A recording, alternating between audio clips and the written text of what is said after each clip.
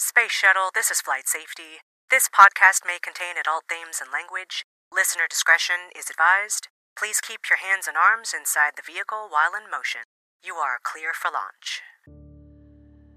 The following paragraphs are from Chapter 3 of a fanfiction titled To Build a Home by today's guest fanfiction writer, Mblematic. Sirius had only intended to stay 2 days, but suddenly it was New Year's Eve. The full moon was on the 2nd of January, and Remus had been planning to spend it in Kendall, so it made sense for Sirius to stay on for that. The first full moon he'd spent with Remus in over a year. While he stayed in the Lupin guest room, he settled into the rhythm of the household with disconcerting ease. Remus and Hope got up early, and so he did as well, and helped with the cooking and cleaning when he could figure out how the soaps worked. Remus took him on walks and hikes. He even lent Sirius his old boots, freshly dubbined, and an actual coat so they could hike Scaffold Pike, a plan to which Sirius regretted agreeing immediately. But even that turned into something oddly magical. It rained the whole day, but they cast weatherproofing charms and made it to the peak, coming back to the house freezing but dry, and Hope had made a stew that Sirius told her earnestly made him see God, or something like it anyway. She laughed and ruffled his hair in a way that made him feel delightfully 6 years old. All of this, the hiking, the cleanly patchworked fields, the rolling roads to the village, Remus's mother making bread and soups from their garden-grown vegetables, all of it was folded neatly into the hagiography of Remus that Sirius was compiling chapter by chapter, somewhere in a dark corner of his reverent soul. Every day like a little miracle, every day like a prayer answered. Moonrise crept up on them, but Remus had spent his childhood transforming in the Lake District and didn't need much warning to apparate them to a secluded valley, penned on all sides by mountain, and empty and cold as a crypt. They had 2 minutes before Remus changed. Remus stripped his clothes off and stored them under a boulder, while Sirius tried not to watch. The change came quickly and Sirius followed. He transformed into Padfoot just as the wolf reared up from its crouch, with a howl that made every single hair on Padfoot's ruff stand up, and pulled an answering howl free from his own chest. Later, Sirius would remember almost everything from this night with crystal clarity except the sky, which in reality was clouded but in his memory would be open, star-studded, expansive, and unknowable as the future. He'd remember, correctly, that the wolf was different than it had been at Hogwarts. He'd remember the restless, brutal, snarling fury, all of it undercut with a fear so intense it had its own meaty weight. The night took Sirius by surprise, and he spent the whole long stretch of it trying to put himself back on track, trying to reacquaint himself with the wolf, and trying to convince them both that they remembered each other. At one point, he found himself literally between Remus's jaws, helpless and pliant, mewling like a supplicant. This, too, he would remember for the rest of his life.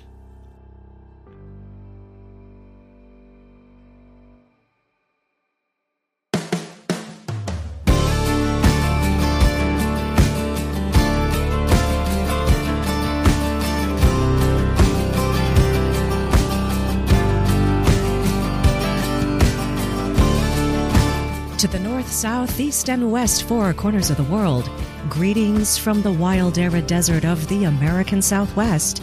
I'm your host, Chaos Blue, and this is the Fanfic Maverick Podcast. Our special guest fanfiction writer today is Molly, also known on AO3 as Mblematic. She's been a member of AO3 since 2018 and has 31 fanfictions posted for Raven Cycle, Spider-Man, and of course, Harry Potter. Molly is a research scientist by day, and in her spare time, she loves to read contemporary literary fiction, sci-fi, and fantasy. She also loves theater as well.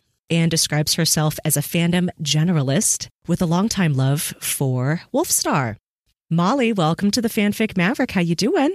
I'm doing well. Thank you so much for having me. Absolutely. I'm so glad that you're here.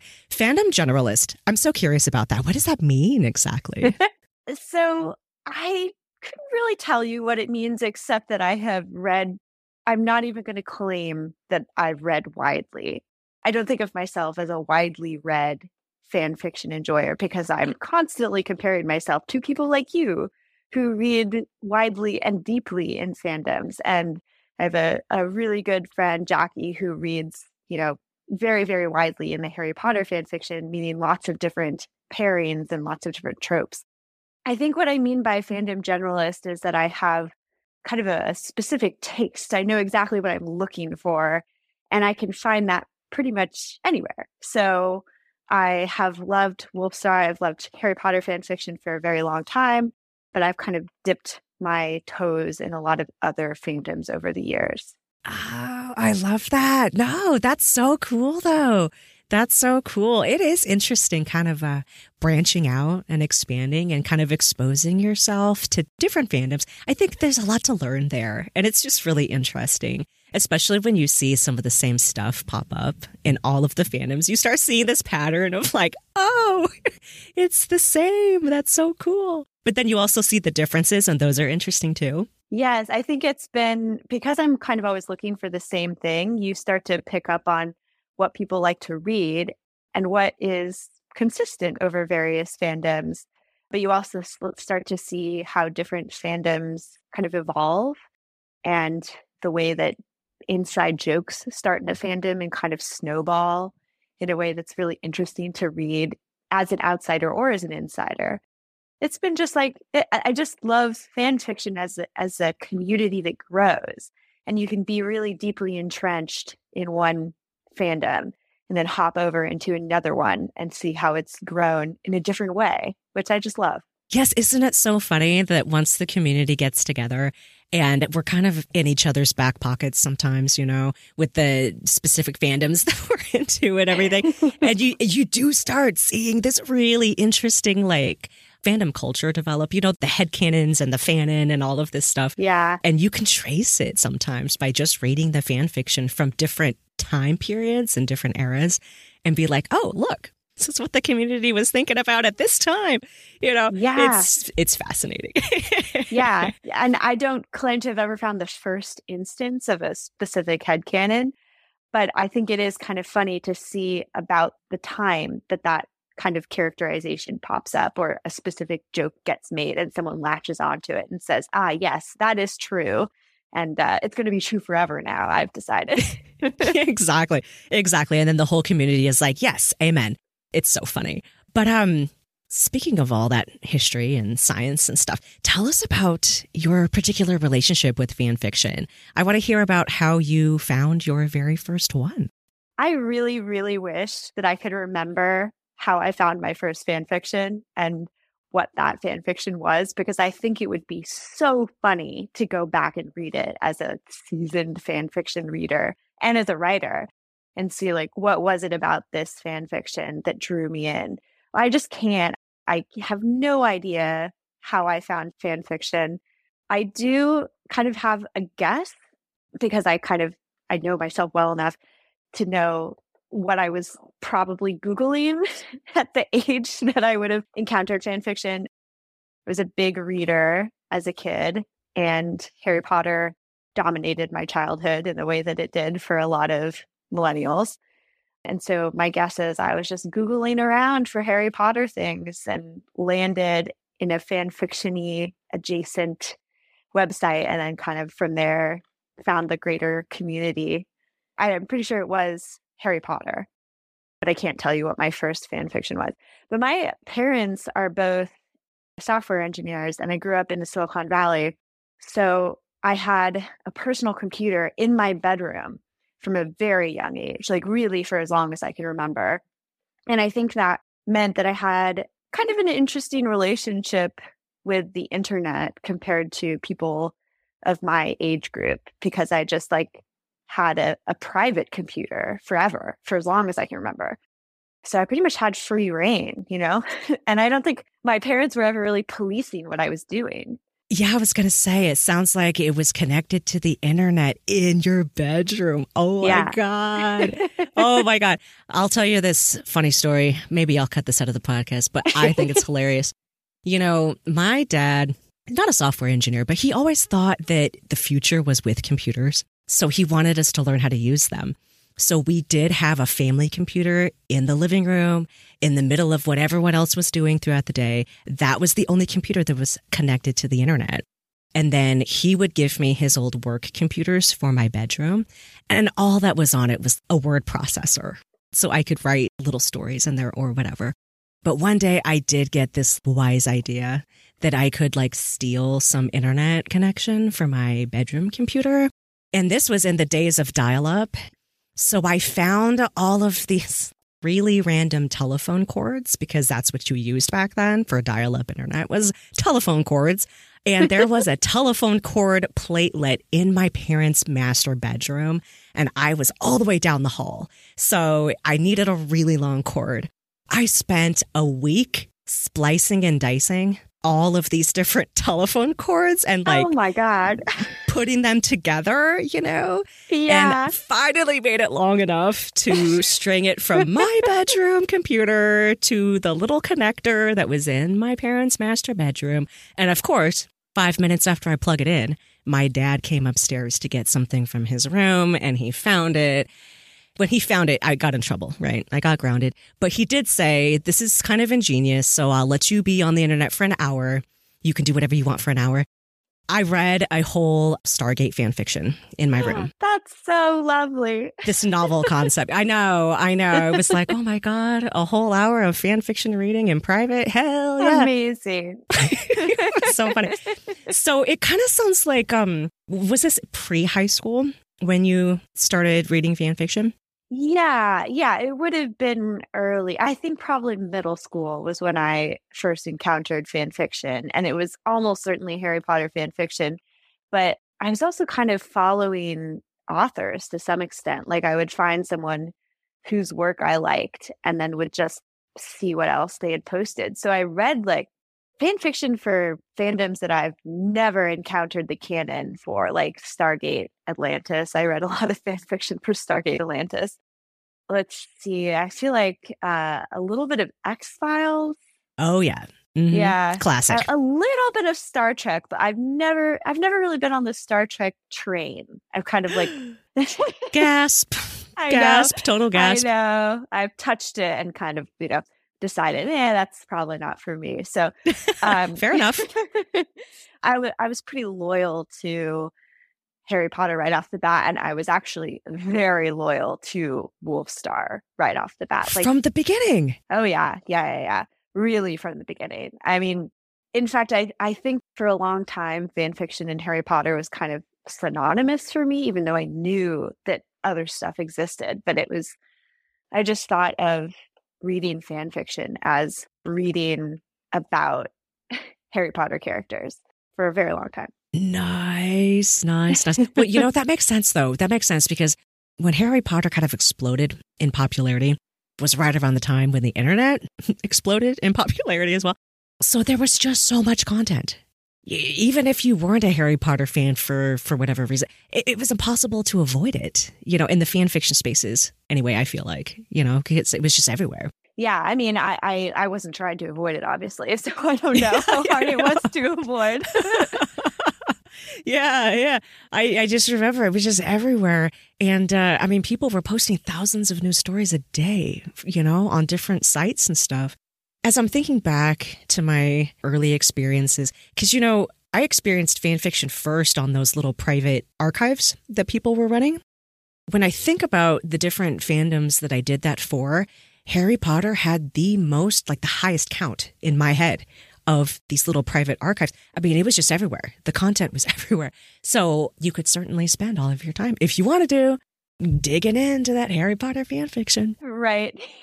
I think I was definitely behind or rather, I came to fan fiction a little bit later than private collections. What did you call them? Private servers? They were like private archives that had nothing to do with fanfiction.net. AO3 didn't exist yet, you know. So yeah, a lot of us started out on those like private archive sites. Yeah. No, I remember that coming up on this podcast before and thinking about how interesting of an internet experience that would be to kind of like have to find the hidden link and to have to, you know, be in the know, to know somebody or to be told where to go or however. It was the good old days, I'm telling you.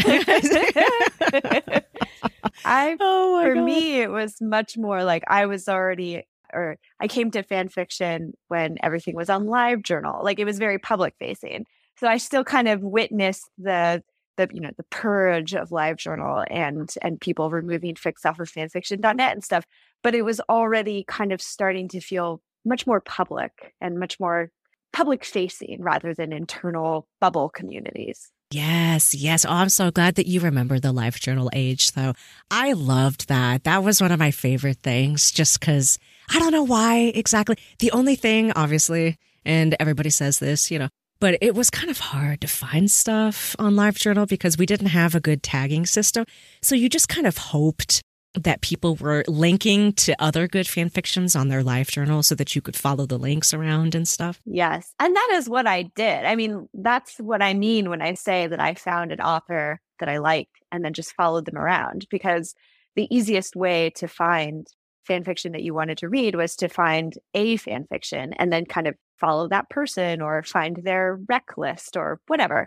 But that ended up being often, I mean, it's inefficient, but it's also it's like more personal, right? And you feel like you start to get to know this particular person and how they're interacting with media and who their friends are and how their friends are interacting with media, which is it was lovely. It was really, really lovely. And it's very different from, I think, how it works now, and not necessarily in a better or worse way. It just had a different vibe. Like fandoms just felt different. Yes, it was a little more personal, I guess. And a lot of people miss that. You talk to a lot of the olds who remember, and they're like, oh, yeah. Just felt like more of a cohesive community back then, I think, just because of the way that LiveJournal worked and things. Exactly like you're saying, you kind of followed people in different fandoms and stuff like that. So it sounds like your initial fandom experience was with the LiveJournal thing, which is so interesting to me. And then you also mentioned being involved with other fandoms and possibly other fandom experiences. And I know you wanted to kind of talk about the uniqueness of these different groups that you've been part of or have observed. We kind of talked about that a little bit with, our comments about being a fandom generalist. But I was just wondering if you had anything else to say about fandom experiences and what makes them unique. Yeah. So for the most part, the fandoms that I've been active in, I mean, almost entirely, I've been active in the Harry Potter fandom because it's where I started and it's where I feel like I've grown with the Harry Potter fandom. And I feel like I know a lot of the faces, or at least the profile pictures in the Harry Potter fandom. But every so often, I've just kind of gotten roped into something else, just by dint of enjoying a movie and going to see what else is, who else is enjoying that movie and what they're writing, if anything. And so I've been involved with the Raven Cycle fandom, which is quite big. That's more on the order of Harry Potter, not quite as big, but a big community. And I was like super into Scam. I don't know if you know about Scam, the TV show. No. It's a very interesting concept, which is the TV show episodes, instead of being published as episodes, they get dropped as individual clips from the time of day that they're supposed to be happening. So a single episode will get dropped in a series of 20-ish, 5-minute-ish clips between Monday and Friday. And that's the full episode. It's a very cool concept. And then you also have Instagrams that have been set up for all of the individual characters. So you can follow them on Instagram and watch them interact on Instagram. So it's a very interactive kind of, and it's supposed to be happening in real time. That sounds so fun. It's very fun. And the best part is that it's been remade, almost carbon copied across different languages. So the first one was in Norway. And then I think the next one was in France, but it kept the same format and it kept the same story. It just recast it and set it in Paris. yeah, so got like really roped into that, read a lot of fan fiction in the scam fandom, and then have like variously drifted between other fandoms. Like I was really heavily invested in a tiny, tiny, tiny musical fandom and like very, very invested in various book fandoms. So it's just, I feel like I have phases of how I moved through different fandoms where I just like throw all my eggs in one basket for a while. And then over time, I slowly move them back to the Wolfstar basket. And then I'll take all those eggs again and put them in a different basket, you know? Yeah. Yeah. Okay. So I have a question for you, a follow-up question. I was describing this same phenomenon to a friend of mine a couple weeks ago, and I was using the word cycle, but I like your word better, phases. Yes, there are these phases, right, that we sometimes go through. And I realized rather recently that for me, it's the same feeling I get when I'm falling in love. Oh my gosh. I'm so glad you said that because I was going to say that it's like falling in love. And then I didn't want to sound like a weirdo. Well, that's why I wanted to ask you, because when I realized that, I was like, damn, I'm not even a super romantic person, you know? But then I thought, oh my God, that is what it feels like. It feels like falling in love and you just want to know everything you can about the fandom or the character that you like the most. And you want to see pictures of them every day and you want to talk Yes. about them. And I'm like, wait a second. This sounds a lot like the beginning of a relationship or something. Yes. Yes, it's exactly like that. And I can kind of, maybe this happens to you too, but I can always feel it coming where I watch a movie or I read a book and I have this feeling of like, oh, this is really interesting. And I want to know a little bit more. And then I, whatever, I go read a fan fiction about it. And then the next day I'm still like, wow, I'm really still thinking about this. And maybe I'll just like poke into the lore a little bit. And then I do a little bit of poking. And I can feel myself in the back of my head. I'm thinking, I think I know it's going to occupy a lot of my time for the next few months. And then at some point, you're deep into it. You're writing long, complicated backstories for characters that have very minor roles. And, you're like planning alternate universe fics and et cetera, et cetera, et cetera. So, and you're just like, the feeling, that specific feeling is so hard to describe. It just takes you over. It just like, it makes you so happy to be thinking about that all the time. And it's kind of all you're thinking about at work, unfortunately. And you like keep wanting to tell people about it. I find myself bringing up the movie, 3 times in one day with the same person. And they're like, why are you thinking so much about this movie? I know. It's like, yeah, I can't shut up about my new beau. It's just so great. That's exactly how it's like. And it's so funny because I feel like, I don't know, people outside of fandom maybe just don't experience that. But how? Like, I don't understand how you don't experience that, but people don't sometimes. Yeah. I've had interesting interactions with people where I'm like, oh yeah, I'm really into this book series at the moment, or I'm really into this movie at the moment. And they're like, what do you mean you're really into it? Or even when you ask somebody kind of what they're interested in and they kind of like, I don't know how to describe that interaction of like meeting someone that you cannot connect with them exactly because they don't seem to enjoy anything to the same intensity as you. Yes, you're not speaking the same passionate language. When you encounter somebody that has that same level of passion, and it doesn't even sometimes matter what they're passionate about, but like they can at least understand and meet you on that vibe, I guess, yes. that energy, and you can be like, okay, I understand at least what this energy is about, what the vibe is about. And we can kind of have a common language, right, about that thing. But yeah, I find myself sometimes wondering like, wow, there are really people out there who don't get super passionate and obsessed about things. Like, that's crazy, man. I was going to say on the flip side, you meet people who do have that passion for something that you've never heard of, or maybe you didn't think you would care about.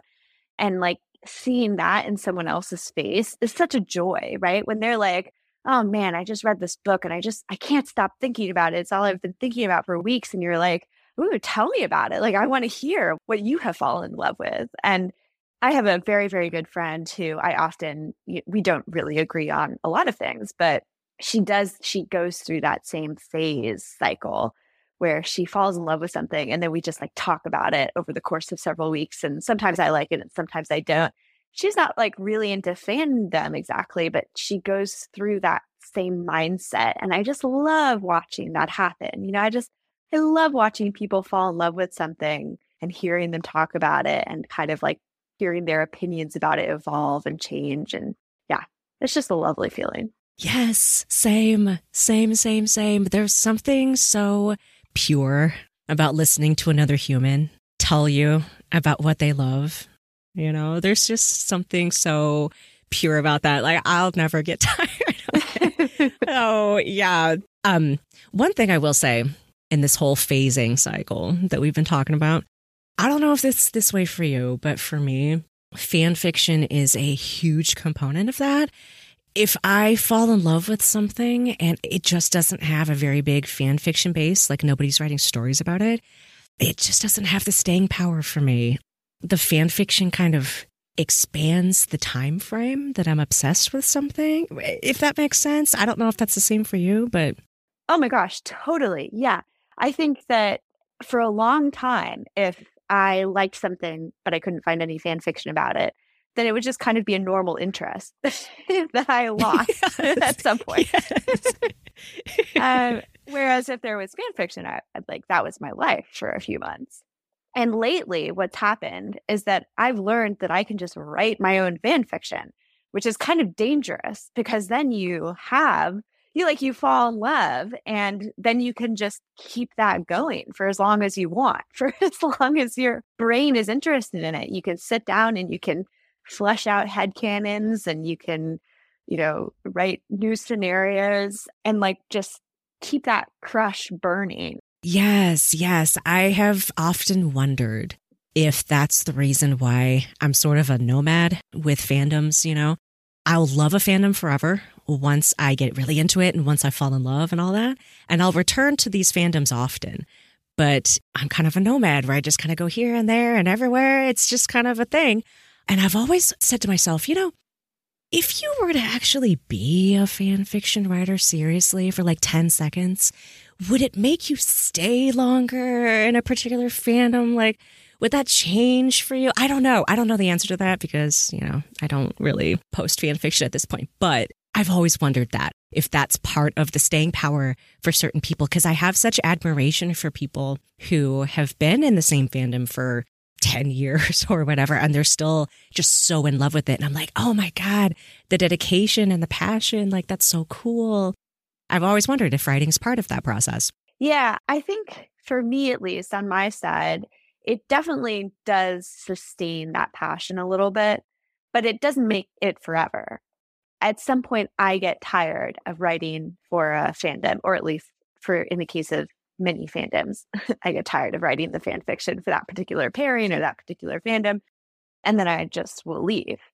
And so I think that, yes, on the one hand, it probably, like, that love lasts a little bit longer than it would if I wasn't writing, but it doesn't necessarily give it forever staying power. Does that apply to Wolfstar too? No. Okay. All right. I just had to check. I had to be sure. Well, we'll get there in just a second. But fan fiction is a general concept. I was hoping you could give us your thoughts on that real quick. What are the 3 top things that you love the most about fan fiction? There are so many things I love about fan fiction. I really like the gap filling approach to fan fiction. So you have some canon and there's backstory that hasn't been fully described or characters that haven't been fully fleshed out. And I really love when that ambiguity gets fleshed out by different people in different ways. So in the case of Harry Potter, which I think nobody would argue that Hogwarts and the magical world is very fleshed out or well fleshed out. There's kind of inconsistent magic rules, and there's a lot of characters that don't get a lot of background. And there's so much room there to come in and kind of do some gap filling around those characters and in the world. And that's always how I approach fan fiction for the most part, as like a way to take a piece of media that exists and to figure out what else exists in that universe and who those characters are when they're not directly on the page in front of you, or like before the story starts or after the story ends. And what I love about fan fiction specifically is that anybody can do that. Anybody can look at that character and say, I think this action only makes sense if such and such happened before canon. Or I think this world only makes sense if such and such is true. And I'm going to write about that and I'm going to flesh it out. So reading how everybody approaches that and how everybody approaches it differently is one of my favorite things. You know, the same story told in 5 different ways with 5 different answers. And then you can come along and you can read that and say like, oh, I really like that interpretation. Or actually, none of these interpretations work for me. I'm going to do it differently. Or all of these things are equally likely. And I like this one best because I like the writing best, or whatever. They're just like the amount of choice you have while still being around the characters you love and the plots that you love and the universes you love. Like, I think that's what's kept me in fan fiction for so long. I absolutely love that because it's so fascinating to me that we just never get tired, I guess, right? Like we never get tired. Some people say, oh, you know, fan fiction, it's like telling the same story over and over and over again. And it is, I guess, you know, but, you know, with so many people giving their interpretations and making their own unique contributions, it's always going to be a little bit different. Always. You know, it doesn't matter how many times, you know, we've kind of seen the same thing over and over and over again. It's always a little bit different. Always. And it's always gives you a little bit of personality of the person who's writing it too. So sometimes you can come in and you're reading the same story that you've read before, or you're reading about the same character that you know and love, that you're getting just like a little bit of a taste of the author. And I think then that kind of leads into the other thing that I like about fan fiction, which is the community of people that surround fan fiction and the community of people that grows out of writing fan fiction and reading fan fiction. How that community grows and the people that I've met in that community. Like, it's just very visible, even from the very first initial stage of clicking a title on someone's profile on AO3. You know, you click on a story and you're like, oh, this person feels like somebody I would get along with. And then you go to their Tumblr and they seem great. And so you click follow. And then, you know, 2 weeks later, you're like, this person is so fun and thinks the way I do and has very good opinions about media I already like. So yeah, I just love that. I love finding people and getting to know them through the things that they've created and the ideas that they've put into the world about things that I already enjoy. Yeah, the community is so unique, just in the sense that everybody's being creative about something. And I think we were talking a little bit before recording about like how beautiful that is when people can be creative and when people can contribute something out of their own brains and out of their own hearts to the world. And when you get to be part of that just a little bit, and then you get to hear about what other people are doing. And it's just this like whole community of people that are making things that didn't exist before, putting something beautiful into the world. And I just can't get over it. Like how cool that is. How cool that is. I love it. And I think in some ways we're all connected by the fact that we interact with the things we love in a very creative way, right? That sounds a lot like I'm tooting my own horn, but I don't mean it to sound like that. I more mean that we all read a book we liked and we want to keep thinking about a book we liked. And so we're going to kind of create within that space, which I think is like a very unique and special way to interact with media and with pop culture, right? Is to be creative in a space instead of just to like, I don't know, like rewatch it or read other people's interpretations of it. And I'm not saying that, you know, my way is the better way or like the way that fan fiction writers interact with media is the better way. But I do think it kind of collects people who all want to do that, who all want to contribute to a community in that creative light.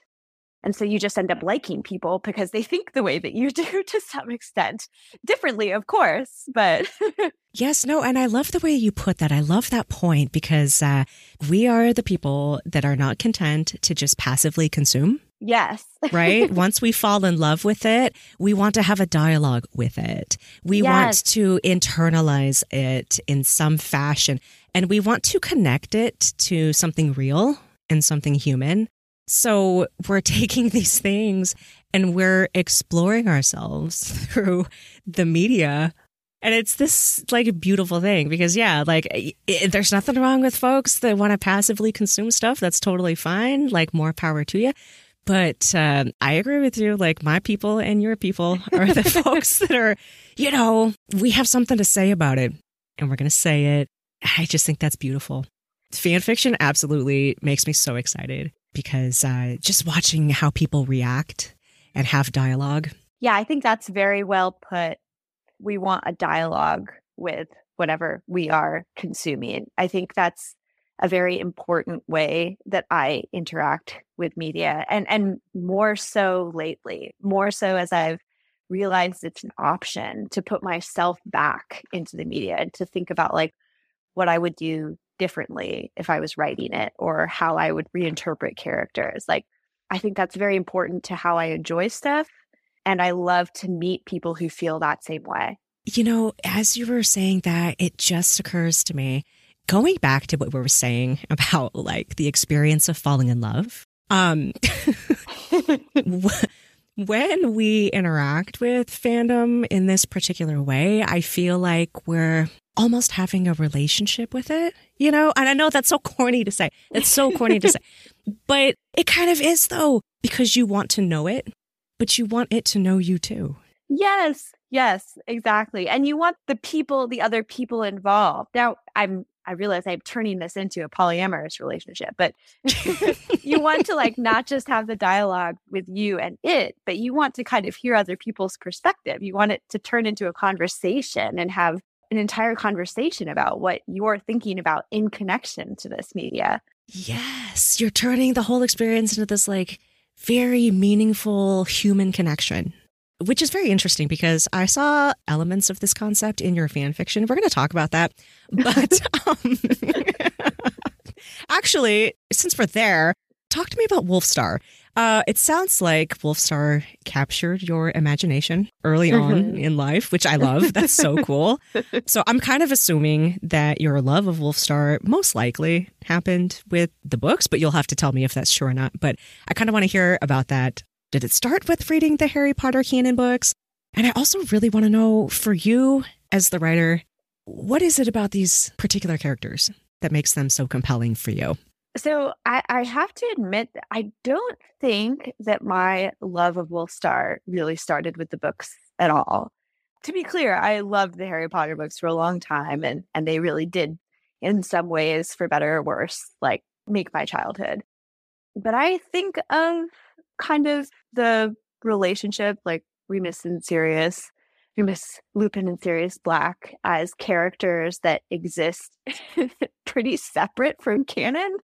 And I don't know if J.K. Rowling would agree with me there, but I have always kind of existed with these characters in their own story that is very, very separate for me from Harry Potter and his friends who go through Hogwarts. And I was entranced enough by Hogwarts and by the world that was created in the Harry Potter books to look for that and to be like interested in that. And I think the world that J.K. Rowling wrote sets itself up for a lot of interesting exploration, partly because it's not super well fleshed out. So there's room to say, like, how could we do this better? Or what parts of this make sense and what parts of it don't make sense. So I think discovering I guess it wasn't called the Wolfstar community when I discovered it. I think Wolfstar is relatively recent. I'm not sure how recent, but it is, yeah. That did not exist when I first started reading Wolfstar. Yeah, and I know like people called it like puppy love and stuff. There were lots of different names for it. I just thought of it as Remus Sirius or RS for a very long time. And what I loved about that relationship and the world being built up in these early fan fictions that I was finding was that it was definitely gap filling. You know, we knew kind of the basics of what happened with Harry Potter's dad and his mom and Harry Potter's dad's friends. And we know that they had tragic endings. And we know how that, you know, it influenced the later books, you know, the actual Harry Potter books. But they weren't really fleshed out. And we didn't know a lot about how these characters went through school. And so there was so much room to just write whatever you wanted to write in a setting that was very fun and interesting. And what I liked best about this relationship is that it was like it could be written in a lot of different ways. And the relationships that I liked, or the arcs of stories that I liked best when I had first discovered this pairing, is the relationship arc that I could see myself in, which is basically two very good friends at school who fall in love and get together, right? It was as easy as that, is that I could kind of see myself in that setting, although it was much more interesting than my lame Californian high school. And you could just watch them become very, very good friends. And then the get-togethers, you know, they have the stakes are so high because they're such good friends, because the Marauders are so tight. You know, they don't want to like ruin those friendship dynamics. But, you know, in the end, all the stories that I was reading anyway, they did end up getting together. So it was a very classic obsession, I think, with the friends to lovers dynamic, and specifically like the stakes associated with a friends to lovers dynamic. And all of it wrapped up in a setting that I was already interested in, and in a way that kind of slotted itself neatly into what we already knew about the history of these books. Yeah, so that's what brought me to Wolfstar. And I think what was interesting for me as I got older is that every time I came back to Wolfstar, every time I came back to the Harry Potter fandom after existing somewhere else for a while, I would come at it with a different mindset, I guess. Kind of, I was interested in different things, and I had different experiences in life, and I had different things that I was interested in personally. So I was looking for different things in what these characters were interested in personally. Do you think age has a lot to do with that? Oh, certainly. Yes. Yeah. I think that, so I was reading a lot of fan fiction in high school, and then kind of left it behind for most of college, and then came back to it at the beginning of grad school, and then left it behind, and then came back to it at the end of grad school. And throughout that process of like leaving and coming back and leaving and coming back, it was entirely age related. I was interested in these characters at a different stage in their relationship, and it felt like growing up with them. You know, how would these characters act in this situation when they're this age, and how would they act in this situation after they've had these experiences? It was always kind of a feeling of like, how have these characters grown as I've been apart from them, I guess. Oh, I'm so glad that you brought that up. So glad. We've never covered that on the show before, but like that is a thing that can happen because we're constantly changing as human beings, right? As we get older, our perspectives shift because of different experiences that we go through.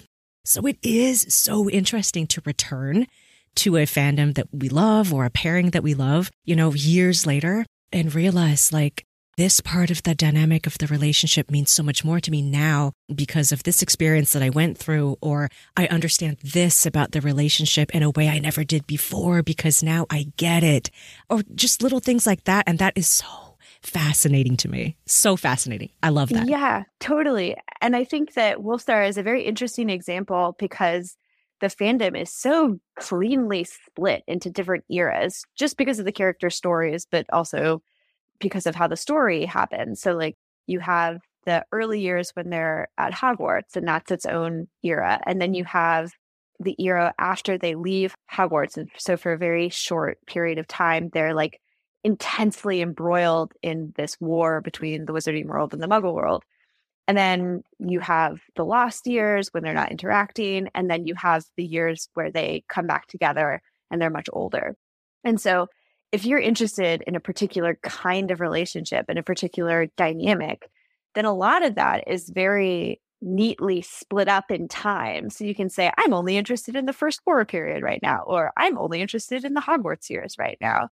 And I just think that's been a very easy way to grow up with characters, because when I was first reading Wolfstar in high school, I was only reading about Hogwarts. Like, that was all I cared about. I just cared about like how cool it must have been to go to a boarding school and fall in love with your best friend at a boarding school. Right. Because those are concepts you can understand at that age, and you can relate to that experience, right? And be like, yes, I get it. And then you start relating to other things. I had never thought about that with Wolfstar before, that there are different eras that you can focus on just depending on what perspective you want to pursue. I'm sure that those would change as you grow and develop as a human being, and that's such a fascinating aspect of Wolfstar. I never thought about it that way. Wow. And I also think that in the live journal era, it was a very easy way to sort fix, right? Because the tagging system was pretty crap for a long time. But what you could usually do, like, people would separate rec lists by era. So you could pretty easily say, like, okay, I'm only going to look at this first section, which is the boarding school era. And then as you get slightly more interested in other eras, you can go to the first war section of rec lists, et cetera, et cetera. And so now you don't need that as much because AO3 has a much better tagging system. But the way that I was interacting with this fandom at first was so live journal based that it immediately cemented it in my head as the timing of this relationship has important benchmarks, and the themes match up pretty well with those timing benchmarks. Yes, absolutely. Well, the fic that we're covering today for you, this seems pretty firmly entrenched in the First War era, which I'm so fascinated by because I feel like I don't personally know very much about that era, So reading these Wolfstar fics lately has been amazing because I'm like, oh, I never thought about this, or I never thought about that. Like, that's so interesting. The fic we're covering today is To Build a Home. So good. First of all, so good. Thank you so much. Why don't you go ahead and tell us what this story is about, and then what inspired you to write it in the first place? Yeah. So can't remember how much I've already said, so I'll just start talking. But the first war in the Harry Potter books is a war between Voldemort and the Muggle world, sort of. Basically, Voldemort is trying to come to power politically, and he is being fought by the Order of the Phoenix, which is basically other wizards who don't think that he should come to power. So we know that from the books, and we know a little bit of detail about who was in the Order of the Phoenix and who died during that period. Actually, we have a surprisingly comprehensive knowledge of who died during the First Wizarding War. But that's kind of it. Like, J.K. Rowling doesn't talk a lot of specifics about how the war was fought and what was actually happening on the ground in terms of warfare, which I've always thought was kind of an interesting omission because I never really understood what it would mean to be at war with Voldemort. Like, it wasn't out in the open. Like, they weren't like building trenches, and fighting with magic across no man's land. So it was all very kind of like secretive, and there was a lot of spy action. There were like people who were secret agents and so on and so forth. Cloak and dagger espionage type exactly. situation here. Yeah. And I personally think that what J.K. Rowling has said about the First World War doesn't make any sense. Like, I just don't understand how it could have actually worked. And so I think that, like, one of the very interesting things about coming back to Wolfstar as an older person is just thinking about kind of logistics in a way that I never would have thought about logistics when I was just reading Hogwarts fics as a young'un. So as I was thinking about, like, what would a story set during the First Wizarding War look like, I realized I had no idea what it would look like because I didn't know what they were doing. Like physically, day by day, I did not know what these characters were doing. I knew kind of like if you read enough First War fic, then the same themes come up again and again. Like there's a lot of mistrust at the core of the friend group. Yeah, there's so many secrets. Yes, so many secrets. But yeah, the Wolfstar relationship during the First Wizarding War is defined by a lack of trust, which I think is like a very interesting concept. As I get older, I think more and more so it's an interesting concept that these people who are very much in love with each other but cannot trust one another.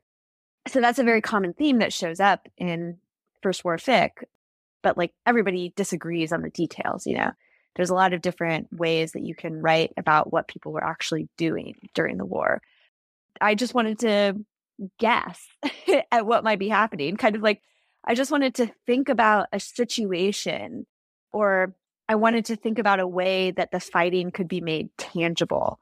So then the First War has clear stakes and kind of facts put to it to arrange the characters around. And then you can still explore the relationship, but there's actually something tangible happening in the background that provides the rise and fall of action and gives a reason why some of them can be trusted or some of them can't be trusted, why they start to mistrust each other, that kind of thing. Yes, I felt like mistrust was this huge theme that you were exploring and playing with here, which I really appreciated. Like, I thought that was fascinating.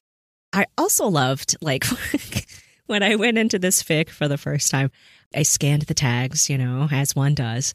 And I found the oops, it's a sad one tag in here. And that made me laugh. First of all, that was hilarious. It kind of sounds like the story went unexpected places for you, at least in some regard.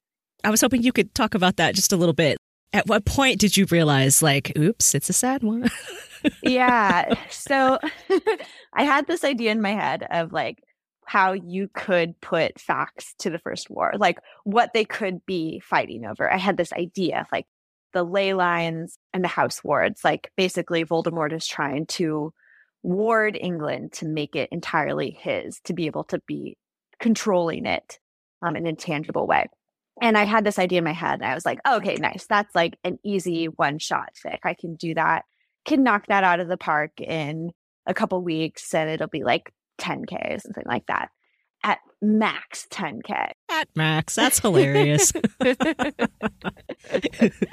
And then I was writing it and I was like, well, I definitely have a shtick. Like I'm always trying to write a get together because it's my favorite kind of fic is the like tension and the resolve of a romantic get together plot line. And I wanted that to exist within this other plot line that I was creating for the First War. So I was like trying to weave those together and it was getting longer and longer. And then I was like, oh, well, like this is so close to the end of the war. It's so close to the time that an actual betrayal happens and everything falls apart that I kind of do have to set up why they would start to not trust each other. And it kind of made sense to wrap that into the First War plot. So basically, it just kept getting sadder and sadder as I was writing and kind of like more and more tense. And my friend Jackie, who's on Tumblr at Broomsticks, she had agreed to beta this. And I was like, I had wrapped her in for, you know, a 9K fic to beta. And I just kept texting her like, I'm so sorry. This is longer than it was supposed to be. Okay, there's another chapter now. Okay, how do you feel about 5 chapters? It just kept expanding and expanding. And she was so nice about it. And that really helped, especially because I then had to at some point take it back and rewrite portions of it. So it all kind of made sense. And then she read the whole thing again, which was just like wonderful of her. And she provided really, really helpful feedback. But just as like the feeling of writing this fic was so interesting because I just had this idea that I wanted to get out on a page, and the way that the idea started running away from me as I was writing, that had never happened before. Usually I have like one scene or one piece of dialogue that I'm building out from, And then it's just like, that's it. That's you don't need anything else. You just like build up to that scene and then finish the fic and you're done. But in this case, it kind of took on a life of its own. And it was such a fun experience. It was such an experience of like, oh, this is what it must feel to be a real writer. To just kind of have things run away from you like that. And then you're kind of like chasing it down and gathering up all the pieces and pushing them together into a finished product. And it was just like, it was very, very fun. I had a great time. Oh, I'm so glad that this was such a fun project for you, because it was sad. It was so tragic, but like, that's kind of my jam, you know, like I like sad things. Make me cry, please. Like, I like it. I'm so glad that this was one of those fun things where you're like, well, I didn't expect that, but here we are. And it was fun anyway. Shout out to Broomsticks for so many reasons. First of all, Broomsticks, your live reactions to some of these episodes are my favorite thing in the world. I just have to tell you that. So shout out to you for that. Thank you so much, because it makes my day every time. And then obviously shout out to you for helping folks throughout the fandom with their works, because it's super, super cool. I love the community aspect, and I love when people are out there just like donating their time for free to help beta stuff and give feedback and all of it. Like, how cool is that? Yes, for sure. And Jackie particularly, like, I know that I have time for shout outs at the end, but like Jackie is such an amazing contributor to the Harry Potter fandom. Like, I knew her first through Wolfstar, but she just has become an essential part of the Harry Potter fandom generally. She is so good at providing feedback and like is so good at wrecking fics and like knows everybody and is so kind and so generous. And she's just like wonderful, wonderful person. So she deserves every shout out she gets. Yeah. I've always been impressed by like, she seems to have like a lot of information. When I read some of these things that she writes, I'm like, holy shit, fandom history, canon history. I mean, yeah, stats. Like, I'm just like, holy shit, this is so cool. So I could go on and on and on. And I know that people have been asking her to come on the show. And yes. And I'm going to double down on that and say on the podcast, she should be your next guest. She needs to be on the podcast tomorrow. You know, open invitation, Broomsticks, for you. Absolutely. I know that you've said no to others who have suggested that, but I'm suggesting it right now. I love you and would love to have you come on the show. So open invitation. Anyway, okay. So this fic, I just have to reiterate, like, this was so beautifully, beautifully written. The prologue and epilogue were genius, like so genius. I can't even. They're so beautiful. And I really enjoyed the allegorical nature of this fic. You know, you have all of these really interesting allegories about homes and wards and things like that. It was so interesting to watch the relationship between Remus and Sirius sort of parallel this physical home that they're making together, right? In this apartment and the different things that go into that. And then to kind of see the decline in the home as well as their relationship. Yeah, it was, oh my God. Yeah, it's a little on the nose. I'll admit now that it's a little too like, do you see what I did there? Do you understand what I'm doing? I understand that. But it was very fun to think about. Well, okay, I should say that, you know, at the time I was moving across the country actually. And I was thinking about, you know, I was leaving people behind and I was thinking about what it would take to make a new community in the place where I was moving. There was a lot of thought in my head about what makes a home, not to put too fine a point on it. And when you build a home with somebody, what does that take? And how much work does that take? So there was a little bit of that, I think, wrapped up in the parts of the Remus Sirius relationship that take place as they're building a flat together in London. Call it whatever you want, on the nose or whatever. But I really enjoyed it. My brain loves that shit. It's good, good shit. So I really liked it. You know, one thing that struck me, I'm just kind of, I don't know, I feel like I'm a little random here in my thoughts. The first thing that struck me the most that part at the end where Sirius accesses the ley line. I loved the way you described this, first of all. You put a reference in there to being baptized. Like it's this sacred, like religious experience almost. It sounds like one of the most transcendent things that Sirius will ever experience in his entire life. And it struck me like, how crazy is that? That he has this amazing transcendent experience with this ley line magic. And at that point in the relationship, his connection with Remus is so tenuous that he can't even share that with Remus. Like he can't even talk about like, oh my God, you'll never believe what just happened to me today. The most incredible experience of your entire life. And you can't tell your partner about that. Like that was so tragic to me.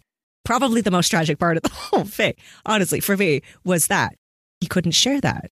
Yeah. And I think that is one of the reasons that I wanted to put tangible information about the first war in this fic, is that it's not enough, really, at least not enough for me, to describe the feeling of not being able to tell your partner something exciting that happened to you, or like to say, like, Remus no longer trusted Sirius, or Sirius no longer trusted Remus.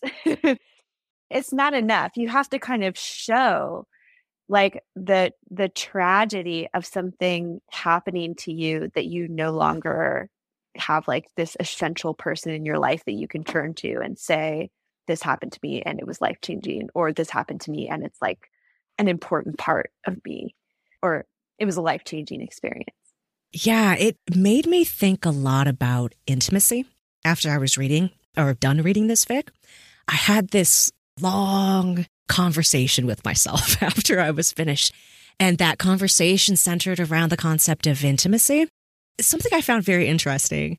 And I don't know if this is typical of Wolfstar fic. I haven't really read enough of them to be able to tell you either way. But one thing I found so interesting about this story was that they kind of just, you can tell coming from Sirius's point of view, because this is told almost entirely from Sirius's POV. But you can tell that he's had, you know, a thing for Remus for a long time. Once they get together, that's not like the first time that that's occurred to him, you know, like it's something that's been going on in his brain for a really long time.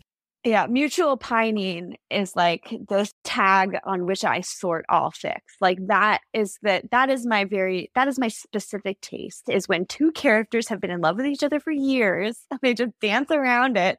Right, I love that right. shit. And I love it too. It's so good. That's why I was so struck by the fact that they finally get together and they start this intimate sexual relationship, which is great.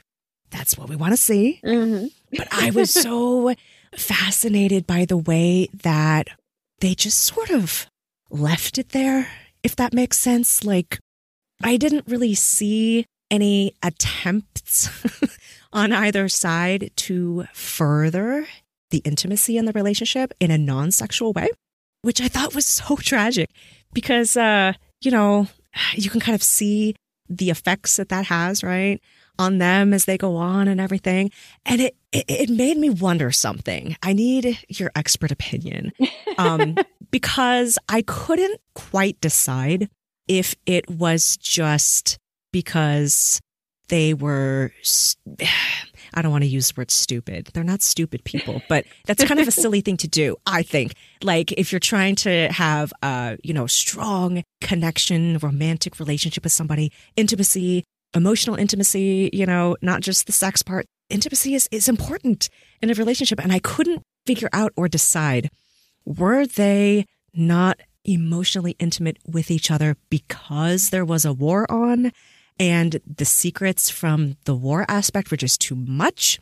Or there's this part in the fic too where Sirius is talking about this relationship he has with Remus as this like scaffolding, you know, and he's like, I just feel like if I push this too far or make too many demands or I don't know, look at it too hard, you know, the scaffolding is going to fall away. And what we already have, what we've come to is just going to disappear, you know? So I couldn't quite tell if it was just them being so scared to be emotionally intimate with each other and further that? Or was it really the war? Was that the factor? I don't know. What do you think? I think that intimacy in a relationship for certain types of people, and I think that Remus and Sirius both fall into this category. At least Remus does, for sure. I think Remus Lupin definitely falls into this, or at least my interpretation of Remus Lupin falls into this category. Intimacy is very difficult to build. Like, it is hard to cross that line between this person is my friend and I can trust this person with my life. Or even the line between I can trust this person with my life and I can tell this person anything and trust them not to love me any less. I think that line is very difficult to cross. It has been, in my experience, very difficult to cross. And I see myself in Remus Lupin, or at least I put myself into Remus Lupin. So I think that regardless of whether or not there was a war, I think that the relationship could have progressed up to that stage where they decide to take the risk to start a sexual relationship, but don't necessarily immediately make that completely intimate, like completely emotionally intimate. And I think like the war going on in the background really intensifies that, where because trust is already so low and because they're kind of being manipulated by outside forces, like via the Order of the Phoenix, I think that that just adds to that feeling of like, I don't want to take that additional risk of being completely open and completely intimate. Okay, that's exactly where my brain was going as I was thinking about it. But I was like, I don't feel like I know enough about the background here to make a proper assessment. But that was the feeling that I got, that, you know, there was this lack of emotional intimacy between the two of them that wasn't entirely the war's fault. The war certainly exacerbated it. I can absolutely admit that and see it in your fic and be like, okay, that was really shitty to have to like try to build this brand new relationship in the middle of all of that when they already have so many secrets that they have to keep to themselves and everything. But yeah, I was just so fascinated. Like, wow, they really just never crossed that line. And that was so interesting.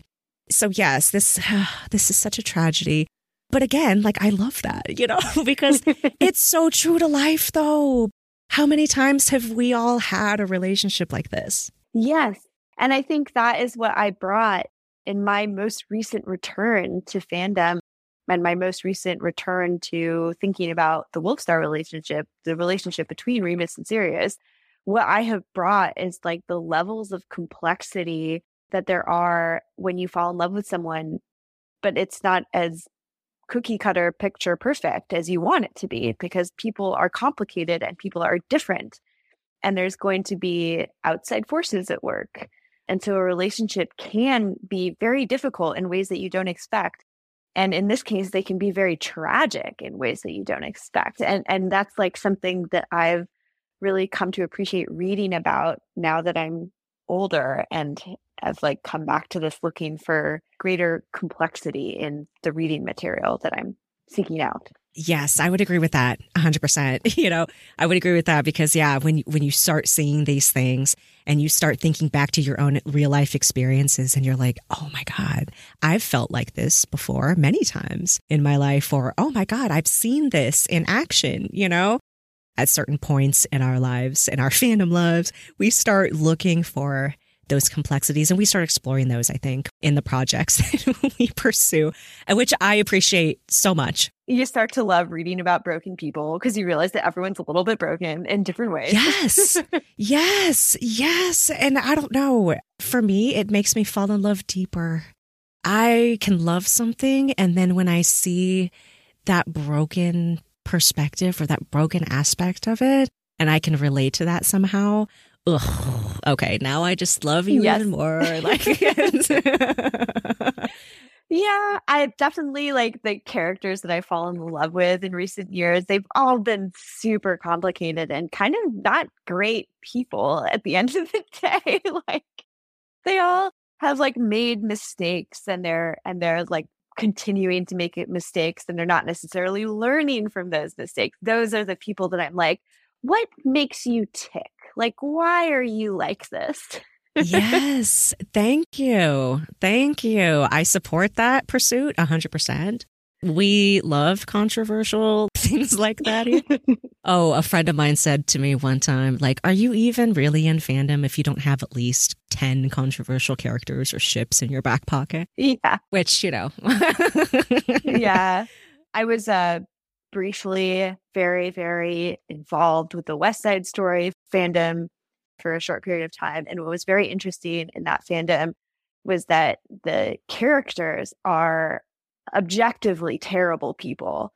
Not all of the side characters, but in the pairing that I was interested in, like they were both really just terrible people in canon. And it was very interesting to kind of interact with both the people who got as equally as excited as I did, but also the people who are on the outside saying, I cannot support writing this or reading about this because I think that these characters are morally reprehensible. And on the one hand, you want to say like, okay, yeah, like that's fair. Like you don't have to like reading about these characters if you think that they've done really, really bad stuff. But on the other hand, it's like, I think it's much more interesting to think about how a character like that got to the place where they are in canon and to try and explain how they got there and to think about the history that would have led them to do terrible things. And then on the back end, even better in a way, is to like try and think about how they could recover from the events of canon, right? Like if they made terrible choices and like terrible consequences happened, then what happens next? Do they ever learn from those mistakes? If they do, what does that look like? How do they then interact with the people that they wronged? I think that's all so, so fascinating. And I don't really understand the gut reaction that some people seem to have, which is like, oh no, I'm not touching that character with a 10-foot pole. Like they're too bad. Yeah, no, I love your point because I'm the same way with what we could refer to as controversial characters. I have my own handful of, controversy in my back pocket, and I love the same things that you do. I think that there's so much value in storytelling just in general, but I see tremendous value in exploring that in characters that we might call reprehensible characters, because you're right. Like, there's value in thinking about, like you said, how did they get there? What influenced them? Like, how did this happen? And then is there room for redemption here? Or maybe they don't. Maybe they don't. And that's okay too. I just feel intuitively like there's value there. So I always support it when I see it because I think that it's a good thing to be able to explore that. Oh, I wanted to know, I mean, this fic, it's 5 chapters, right? So it's not like this huge behemoth, but 5 chapters. I mean, and it went way over your 10,000K initial goal here. Yeah. Was there like a particular scene in this fic that you were looking forward to writing the most? I always look forward to writing the first kiss. I just do. It's like all of my fics kind of revolve around that moment just before 2 characters resolve the tension between them. I love the kind of the like back and forth when you're trying to figure out like, does he like me? Like I like him? Like, do we risk it all to figure out if this is going to work? I just love that so much.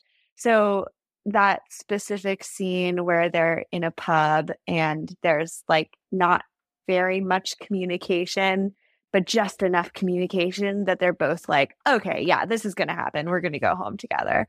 That's what I was like kind of working up to it in my mind. I love it. I love when writers are really good at that particular part. I feel like I'm not very good at writing climactic things. I encounter so many writers who are, and they just make that moment like so good. Like it's this payoff scene where you're just like, it's so good. So yeah, that was one of my favorites, absolutely, in this fic too, because you did a really great job of building up to that. And then just the emotions were there. Like, thank you. So good. The next two, I think I kind of want to lump together because they're related. But I was telling you before we started recording that I'm just in love with your writing style. It's so lyrical and so beautiful. I had a tremendous time reading this because it was just gorgeous throughout the whole thing. I'm blushing so hard. My cheeks are like on fire. Yeah, no, for sure, though, for reals. I was wondering if there are any things in particular that you feel like have influenced your writing style. And then also I wanted to know what the best piece of writing advice that you've ever gotten was. I mentioned this a couple times, but I have like taken big breaks from fan fiction several different times and just like completely stopped reading fan fiction and was only reading novels. And I really, really like contemporary literary fiction. So I think probably most of my influences are going to be from authors I really like. So as far as authors go, I really like Sadie Smith. I like Jennifer Egan, who writes very interesting books, both historical fiction and modern contemporary fiction. I went through a David Foster Wallace phase, which is not great. But I do think like he has such a unique voice. And it's very interesting to read someone whose style cannot be replicated or hasn't been replicated since. So that was very fun. Yeah, I think like a lot of influences from contemporary fiction that's coming out today. That makes so much sense because I could absolutely see some influence in there, right, from contemporary literary fiction. It's just, I don't know, there's something in there in your writing style that reflects that. So super amazing. What about writing advice? I know that throughout the years, as we work on projects and stuff, we get writing advice from all kinds of different sources. I was just wondering, what's the one that helped you the most? I can't remember where I read this or who said it, but at some point I read something like any writer should be reading poetry to get a sense of rhythm and to get a sense of how words sound versus just like what you're trying to convey, right? Because anyone can write down a list of facts about what a particular character is looking at or what a particular character is doing. But good writing, or like how writing is elevated beyond just a list of facts, is how those words sound and how they flow and kind of the music of language and the music of writing. And I have like taken that to heart, and I do read much more poetry than I used to. But also, I think it's made me think about writing in a different way, because when I encounter writing that I really like, it usually is because it has musicality to it, and the way that a sentence is structured, or the way that several sentences are structured and then strung together, has variety and music to it in a way that you don't necessarily need to have to convey the same image or to convey the same meaning. That added layer of musicality can really make writing much more interesting and beautiful to read. So yeah, so reading poetry as a way to improve your prose, I really like that for advice. And I've tried to take it to heart moving forward. Oh my God. That is such great advice. I love that. Thank you so much. Of course. Well, yeah, I don't know who said it. I wish I could remember who said it. It's fine. One of these days, we'll figure it out. But I feel like that's tremendous advice because, yes, I love the way that you phrased that because, yes, when I encounter it, I just kind of feel it intuitively. But there is a musical quality to it. It's music. There's something about it. And yes, I can absolutely see the influence from poetry. Poetry does have this way of phrasing things in different ways in different sections. And it's very musical. Okay, that makes me excited. I don't know why. That makes me excited. I love that. Okay, that makes me happy. Glad. So this is kind of like a throwaway question because I was being silly when I wrote this. But if you could snap your fingers like Thanos and have the perfect fan fiction appear in your hands immediately without having to write it yourself, what would that story look like? Oh, I thought about this question a little bit, but I think that I never know what I'm looking for until I find it.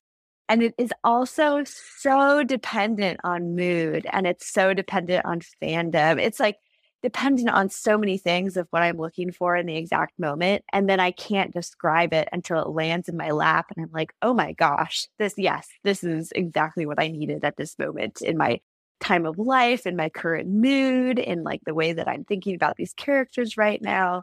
That's so fair. I've had that experience so many friggin' times where you didn't even know that that's what you were looking for until it fell into your lap on accident one day. And then it becomes like one of the most gorgeous things you've ever read in your entire life. Yeah, exactly. Or like forms how you think about characters, or forms how you think about like the canon in an interesting way. Yeah, it's just like I remember a few months back, I stumbled on a Succession fic, just kind of randomly. I love that show. Yeah. Oh my gosh, it's so good. I'm having a blast. And I don't watch Succession and think to myself like, yes, these two characters belong together, or really like have any pairing in mind when I watch the show. It's just like, I don't like come to Succession with a pairing mindset because they're all like too terrible to stick with each other. Yes. I'm the same way. When I watch Succession, I have my fandom goggles off because the drama of the show is enough to keep me engaged, but I have yet to read a Succession fan fiction. So that fascinates me. Can I ask, like, do you remember what pairing it was? I'm so curious to know. Oh my gosh, it's like stuck in my mind as it's a Kendall Stewie pairing. Oh my God. Yeah, it's very so I read this fan fiction, and the reason I read it is just because it's beautiful and it's hilarious, and it's a really interesting insight into Stewie as a character who doesn't get a lot of airtime. So it's like kind of weird that he gets given all this like interior monologue. And it pairs him in a very like antagonistic, unhappy relationship with Kendall, where they're just like, neither of them are exactly happy about it, but they're embroiled in each other in an interesting way. And I took that with me, I've taken that with me for the last few months. It lives in my head because it was so perfectly written, so perfectly in character for Stewie. And now I approach the show with that in my head as like, this could be a result of the relationship they have in the background, or a relationship that they had in the past, or even just bits of the character that makes Stewie. This is why Stewie is doing this. And it's just like, I don't remember how I found the fic. I don't remember like why I clicked on it. But sometimes a piece of writing just sucks you in, and then it just lives in your head forever. And that just happens, and you can't control it. You can't control when it happens. It's not necessarily what you were looking for. You wouldn't have predicted it, but there it is. That is stuck in your brain now. Yeah, you just kind of get swept away in the moment. I love that. So that's kind of like the retroactive answer to this very silly question. Yeah. We are coming to the end of our time today. Before we go, though, do you have any other fan fiction writers that you wanted to shout out real quick? Yeah, I wanted just to like re-up the shout out to Jackie. So she's Broomsticks on Tumblr and Left Side Down on AO3. She's a delight, and she should definitely come on the podcast. And then I just wanted to shout out a couple other friends in the Wolfstar fandom, which are Bill's saying Earring on Tumblr and AO3. Billy! June, Tata for Now, who you had on last week. And then Andy and Katie and my fellow co-runners of the RS Big Bang, who are M, Mads, and Toothpaste. So yeah, those are my shout outs. And there are so many people that if I had infinite time, I would just like extol their virtues. But those are just the people who are like top in my Discord chats at the moment. So excellent. I love it. Well, Molly, thank you so much for joining us today. I adored this conversation. I had so much fun. Thank you for taking the time today. Thank you so much. This was a delight. I had so much fun. Excellent. Check out her stories on AO3 and give her some love. You can find the Fanfic Maverick online at fanficmaverickpodcast.com, on Tumblr at Fanfic Maverick Podcast, on Instagram and Twitter at Fanfic Maverick, and I can always be reached at fanficmaverick@gmail.com. Thank you all so much for listening. Don't forget to subscribe, and I will see you next episode. In the meantime, keep on rolling.